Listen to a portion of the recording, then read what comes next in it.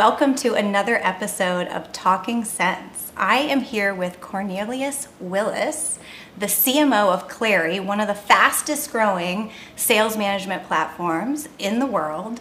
And we are going to talk today about the rise of revenue operations. So really excited to have him, absolute expert on this topic. Thanks for being here, Cornelius. Thank you, Lotney. So excited to join you. So I did a little research on you, and you said that marketers want to be data-driven, Right. but we don't understand the math. Right. So that was, in some cases, true. I mean, the challenge is we've got all kinds of data. We have all kinds of telemetry coming off of these systems. But what we don't always have is the statistical rigor around what those numbers mean, or a shared understanding of why we're gathering them, what decisions we make out of them, and also what the relevance is to the business. Right? I think what happens a lot with marketers is we come back to our business stakeholders and we say, look at this amazing number. You know, I have grown the volume of the defibrillon by 20%. And isn't that, magnificent? And our stakeholders say, wait, where's my pipeline? Right? What does pipeline look like next quarter, the following quarter? But the defibrillon, look at it, we're doing great. And I think that's sort of endemic to the problems that we're trying to solve with bringing the revenue operations teams together, is creating that relevance and shared view of the business. Yeah, I talk to my team about, okay, if you give me a stat, I need to understand the perspective of that stat. Right. We grew at 20%. Well, how much did we do last year? How much Right. did we do? Is that good? Yeah. Did you have an 20% expectation? good or bad? Right. And then how does that show up in the business? How does that show up in revenue? How do you connect that investment, that set of activities, to the actual number? Exactly. So I'm not trying to do differential equations, just Right. kind of basics. Yeah, exactly. Where do people typically fall down? Where's the struggle in getting to, because it sounds basic. Right. But clearly it's not, because not everyone's doing it. Yeah. It's a challenge. Yeah, I think three things. I think first of all is relevance. So is this something, as I said a minute ago, is this something that my business stakeholders care about and understand? The second is sort of cultural alignment. Right. I think one of the things that we do is we tend to operate in silos. We don't create moments and cadence across the teams where we're working together on a shared problem with a shared view of the business. Right. And we see that in best-of-breed companies, you have a very rigorous sales, marketing, customer success cadence throughout the quarter. Right. Something particular happens in the second week. Something particular happens on the third week. Something particular happens in the sixth week. And you're working together with a common set of data and a common set of levers that you can pull. Right? So that cadence is the second thing. And then the third thing is consistency. Right? Oftentimes I see different parts of the revenue team being all over the map, but if you can get everybody together marching in a consistent way quarter after quarter, that's where you start to see the growth that we're all looking for. Okay, so this notion of shared alignment and breaking it down through the quarter. Yeah. Who runs that? Who drives that? Great question. So really that's what the revenue operations function is about, is bringing together not only the operational teams behind these different silos, behind sales, marketing, customer success, but actually bringing them all together, not just the operations teams, but the actual people doing the work, the reps, the sales managers, the marketers, the customer success folks. And typically what we've seen in companies that do this best of breed is that there's either a formal revenue operations leader, as in a CRO, right, or a chief customer officer, or there's kind of a de facto ringleader that's pulling it all together. Jake Randall at Okta was a great example of this before he got a job in his sales organization. He actually pulled together all these teams around a cadence. And you can see, when you have that, when you have a champion inside the company that's driving it, it's completely different. What's different between sales ops and revenue ops? What's different is bringing together all those tech silos and organizational silos. So one of the things that's happened, it's so interesting, we're both CMOs. We both have our own tech stack, right? We both have our own set of purchases and evaluations and things that we're trying to manage. Same for customer success, same for sales operations. But when you think about it, that's great. Now we can produce a report and say, oh, I'm doing great, right? And bring that into our team meetings and bring that into our companies. But it kind of perpetuates the silo. Totally. Because you've got your view, the sales team has its view, customer success has its view. So what we're trying to do is create a common view of the business across those teams so that we can look at churn forecast, look at out-quarter pipeline, look at sales effectiveness, and bring all those things together into a common view. Yeah, I talk a lot about one dashboard. So Mark is our head of sales, and we have Revenue Ops, which is awesome. Yeah. Our revenue operations leader is amazing, and I'm like, my worst fear, because it happened to me before, was I rocked into a meeting with my set of reports, and the head of sales walked in with his, and we were reporting out on the same thing, but in different ways. And the underlying data was right on both, but it just made us look like complete wackadoos. Yeah. And so I'm big on that, like one dashboard, one sheet of music that is very visible and we can all look at. Right. But when you think about that, there's this gap, right? So you've got a ton of data and telemetry coming off of your website, coming off of your advertising, coming off of 6 Sense. Right? You know how to run your business. You've got really nice body of data there. Customer success has product usage, has NPS scores, all the data they're collecting. But I don't know if you've noticed this, but the opportunity, comes into the company, right? Goes to the sales organization. It's sort of like, the blackout communication zone. You don't know what happens to it after that. And the reason why is because the use of the CRM isn't automated. You're expecting reps and expecting your team to update that thing, right? So you've got data, so you can see. What are you talking about? My reps, they love to update Salesforce. They love updating Salesforce? It's like their favorite Do they actually thing. Close any deals? Right? They love to document everything they're doing. Yeah, but it's if you think about it, it makes sense that they don't do that, right? Because they should be out doing business. They shouldn't be gardening this massive thing that was literally designed in the 90s. Totally. Right? Totally. And so the first step is to automate that. Right, so you've actually got clean data across the whole revenue team, and without that, you've got this black hole in the middle of the system, which is what happens to the deal when the reps start working on it. So that's the core problem that Clari solves first, is automating the update for CRM by looking at the different systems and then automatically writing that back into the CRM.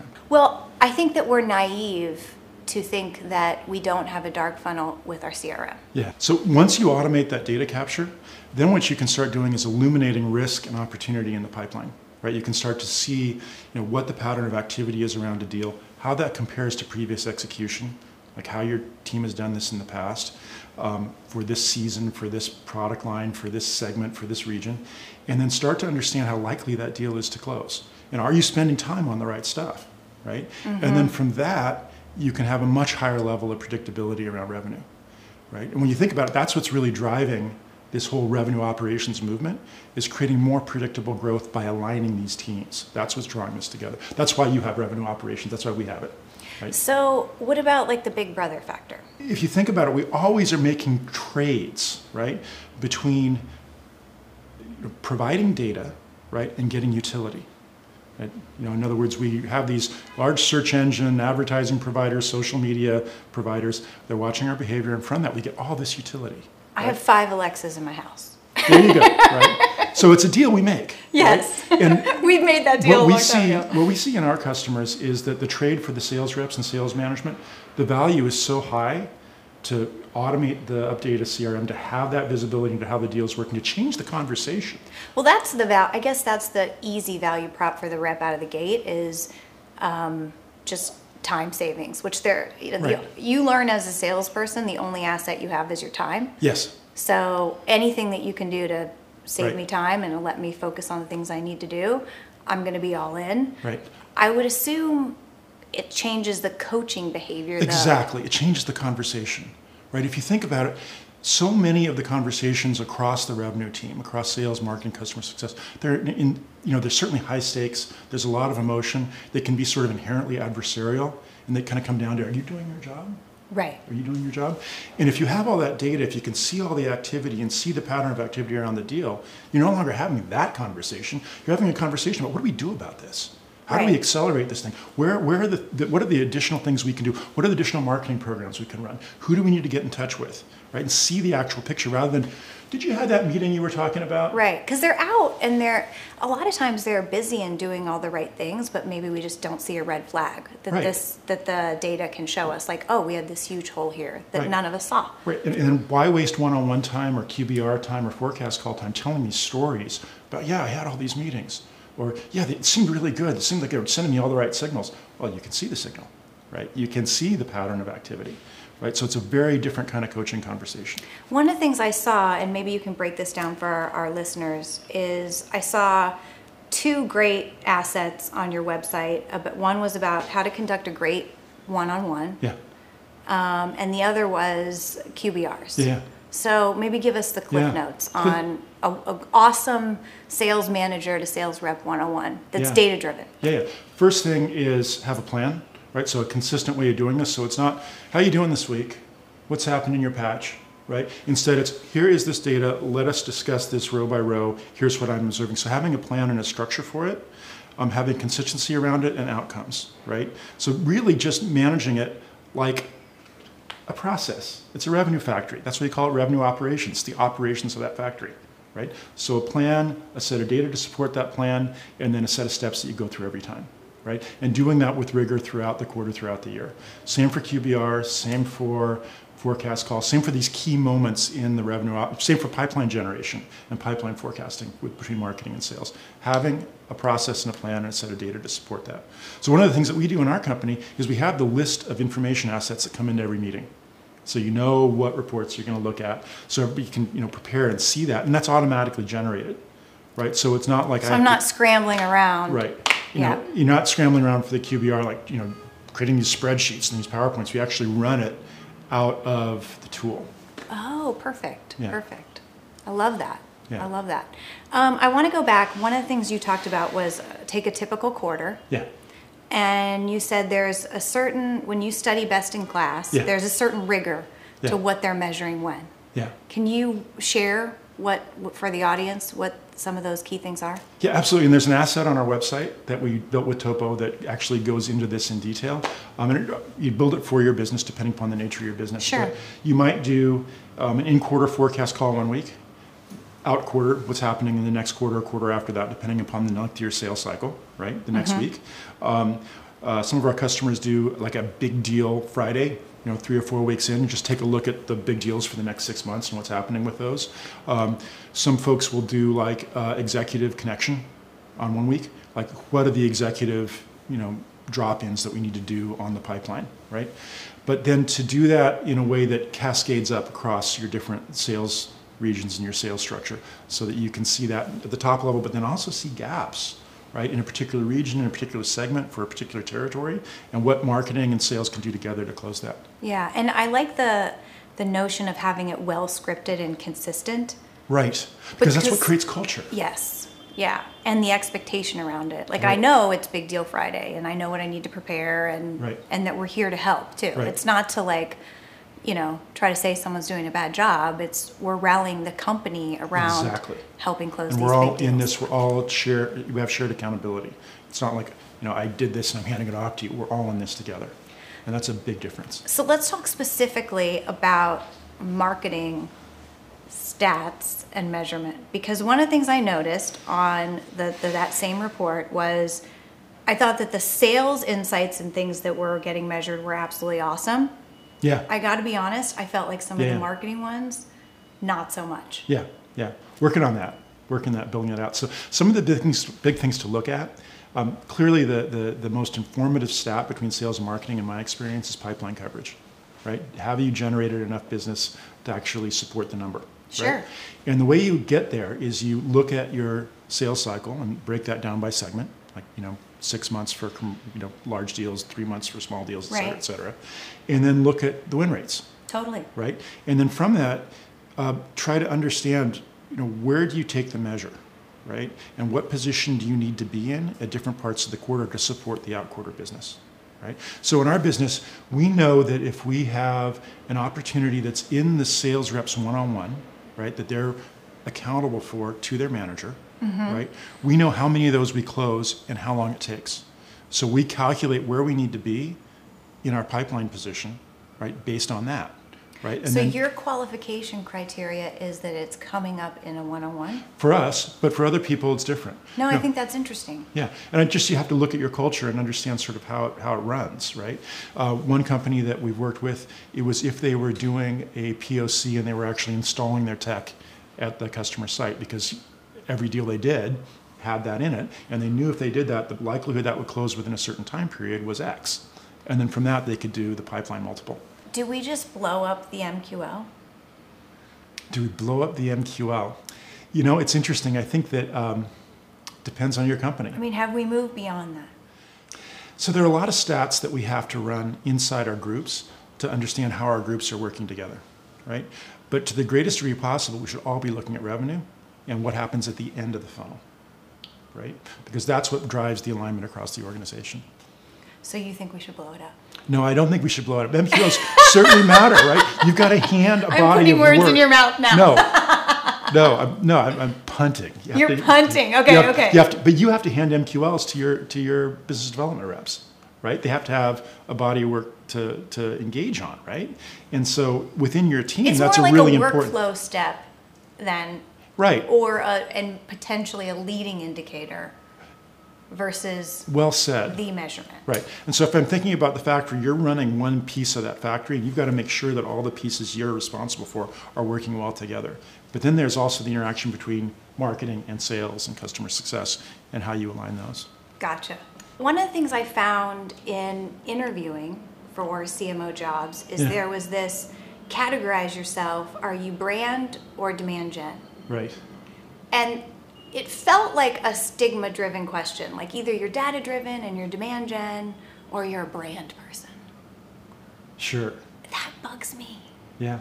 You know what's driving this? What? What's driving this is growth and the value of growth. When you look at the value of growth assets relative to regular assets, whether it's public markets or private equity, the premium investors are willing to pay for growth has grown by about 300% in the last 5 years.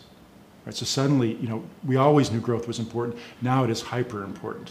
And having the ability to predict growth and deliver it consistently is actually what's differentiating winners and losers. So there's a reason that there's so much emphasis placed on demand gen and growth. Really, marketing is now growth. That's what it's really about. But do you think you can separate the two? And No. how do you think about, would you think of an investment as, oh, this is just a brand investment, it has nothing to do with demand gen? I mean, no one thinks that way. Well, no, and it's inherently false because everything is brand. Everything we do as marketers is brand. Every touch, every communication, every interaction with the market is brand. So you can't separate brand out from the company, from anything the company does. So what would you say your marketing superpower is?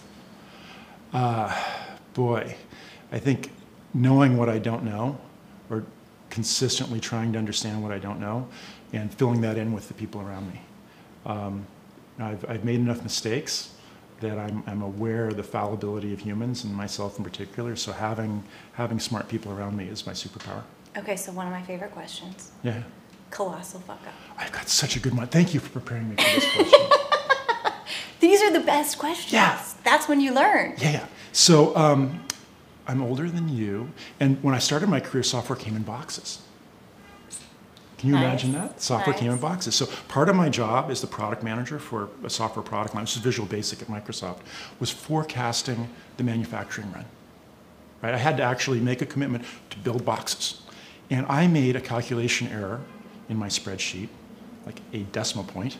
So I built 10 times as much product as I was supposed to. So instead of building 20,000... How expensive was the product? The unit cost of manufacture was around $15, so it was a very expensive error. It was a very expensive error. So I suddenly have all these boxes of software that I don't need. Now, fortunately, the business was growing, but my boss, Tom Button, thank you, Tom, he had this great idea. He said, tell me, how you can turn this into a positive. And what we did is we set up a donation program for high schools where you could apply to outfit your computer lab or your vocational lab in a vocational school with this advanced programming environment, Visual Basic. And now, when I've traveled the world in the subsequent years, people say, I learned Visual Basic in high school. I know why that is. I know how that happened. So that seems like kind of a good mistake. At the time, it was very painful. You seem to have made it through unscathed. I had the support of great friends. Awesome. I love what Clari is doing. Yeah. Bringing AI to revenue operations and the sales process. So maybe explain to everyone why Clari is such a game changer. Yeah, AI in sales and marketing is it's like the perfect application of that technology because it's so inherently high stakes and emotional, and having some data and some context behind those conversations really make them much more productive. So the way you use AI in sales and marketing, first of all, automate. right? So automate the updates to the CRM system, automate the creation of reports, automate the cadence around these key sales moments.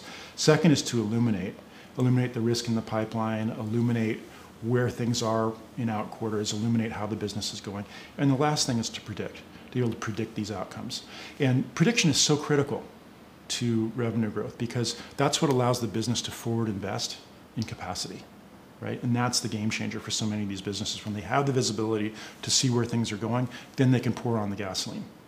So who's just crushing this? Like when you look at your customer base, who are you like, this is who we all benchmark off of? Yeah, so certainly a lot of companies that you've heard of, the recent IPOs, so Zoom, Medallia, Okta. When companies get into the IPO chute, suddenly they need much more visibility. Sure. Right? So be able to see what 2 quarters, 3 quarters, 4 quarters out is a game changer because that gives them the confidence actually to sell shares to your grandmother, right? Which is what you're doing when you go public. So that IPO phase is where we really see people making great use of the product. And really needing to. Right. It being like not a nice to have anymore. Right. Being able to automate that process so you've actually just got a push button cadence right. on the QBR, on the forecast call, and you're not producing hundreds of spreadsheets on Friday night. You can start to die under that weight. Well, or you have to, you see these companies and they have enormous teams just devoted to producing a spreadsheet workbook, between Friday afternoon and Monday morning. Right. Right? And take that in a global theater and what that means to cascade that up across, three different operating regions. It's an enormous cost. So that's how big companies realize value out of this, is they automate a lot of that process in running their sales organization. But then on the opposite end of the spectrum, right, really new startups. I'm thinking of Twist Bioscience, great company that we work with. What they're looking for is setting it up right the first time. Yeah, getting off from the right? get-go. Like how do I create a transparent sales marketing culture from the get-go? So these silos don't develop. So I don't create these sort of siloed relationships. So let's talk about org structure because this is also a hotly debated topic. Yeah. So where does Revenue Ops report? Right. And let's start with that. Where does Revenue Ops report? So I've seen it both ways. Some of our customers' revenue operations is actually part of the marketing organization, and the CMO is the captain of rigor across the revenue operations team. And it's because they're spending all the money, right? And so they have to show the return on that investment and understand how that progresses through the pipeline. It also obviously reports to the CRO. You see the rise of the CRO title, right? Do CROs need to own both sales and marketing and customer success? No, not necessarily.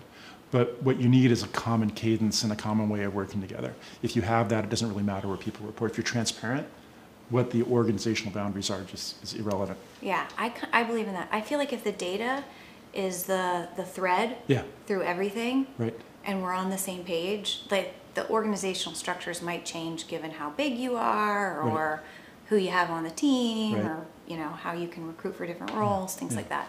We talked about revenue operations a lot, and we talked about how fundamentally revenue operations is the single thread that aligns sales, marketing, and customer success on data. But I think what was really interesting that CW shared is also around process and cadence and a rigor around the quarter. So some great tips around that.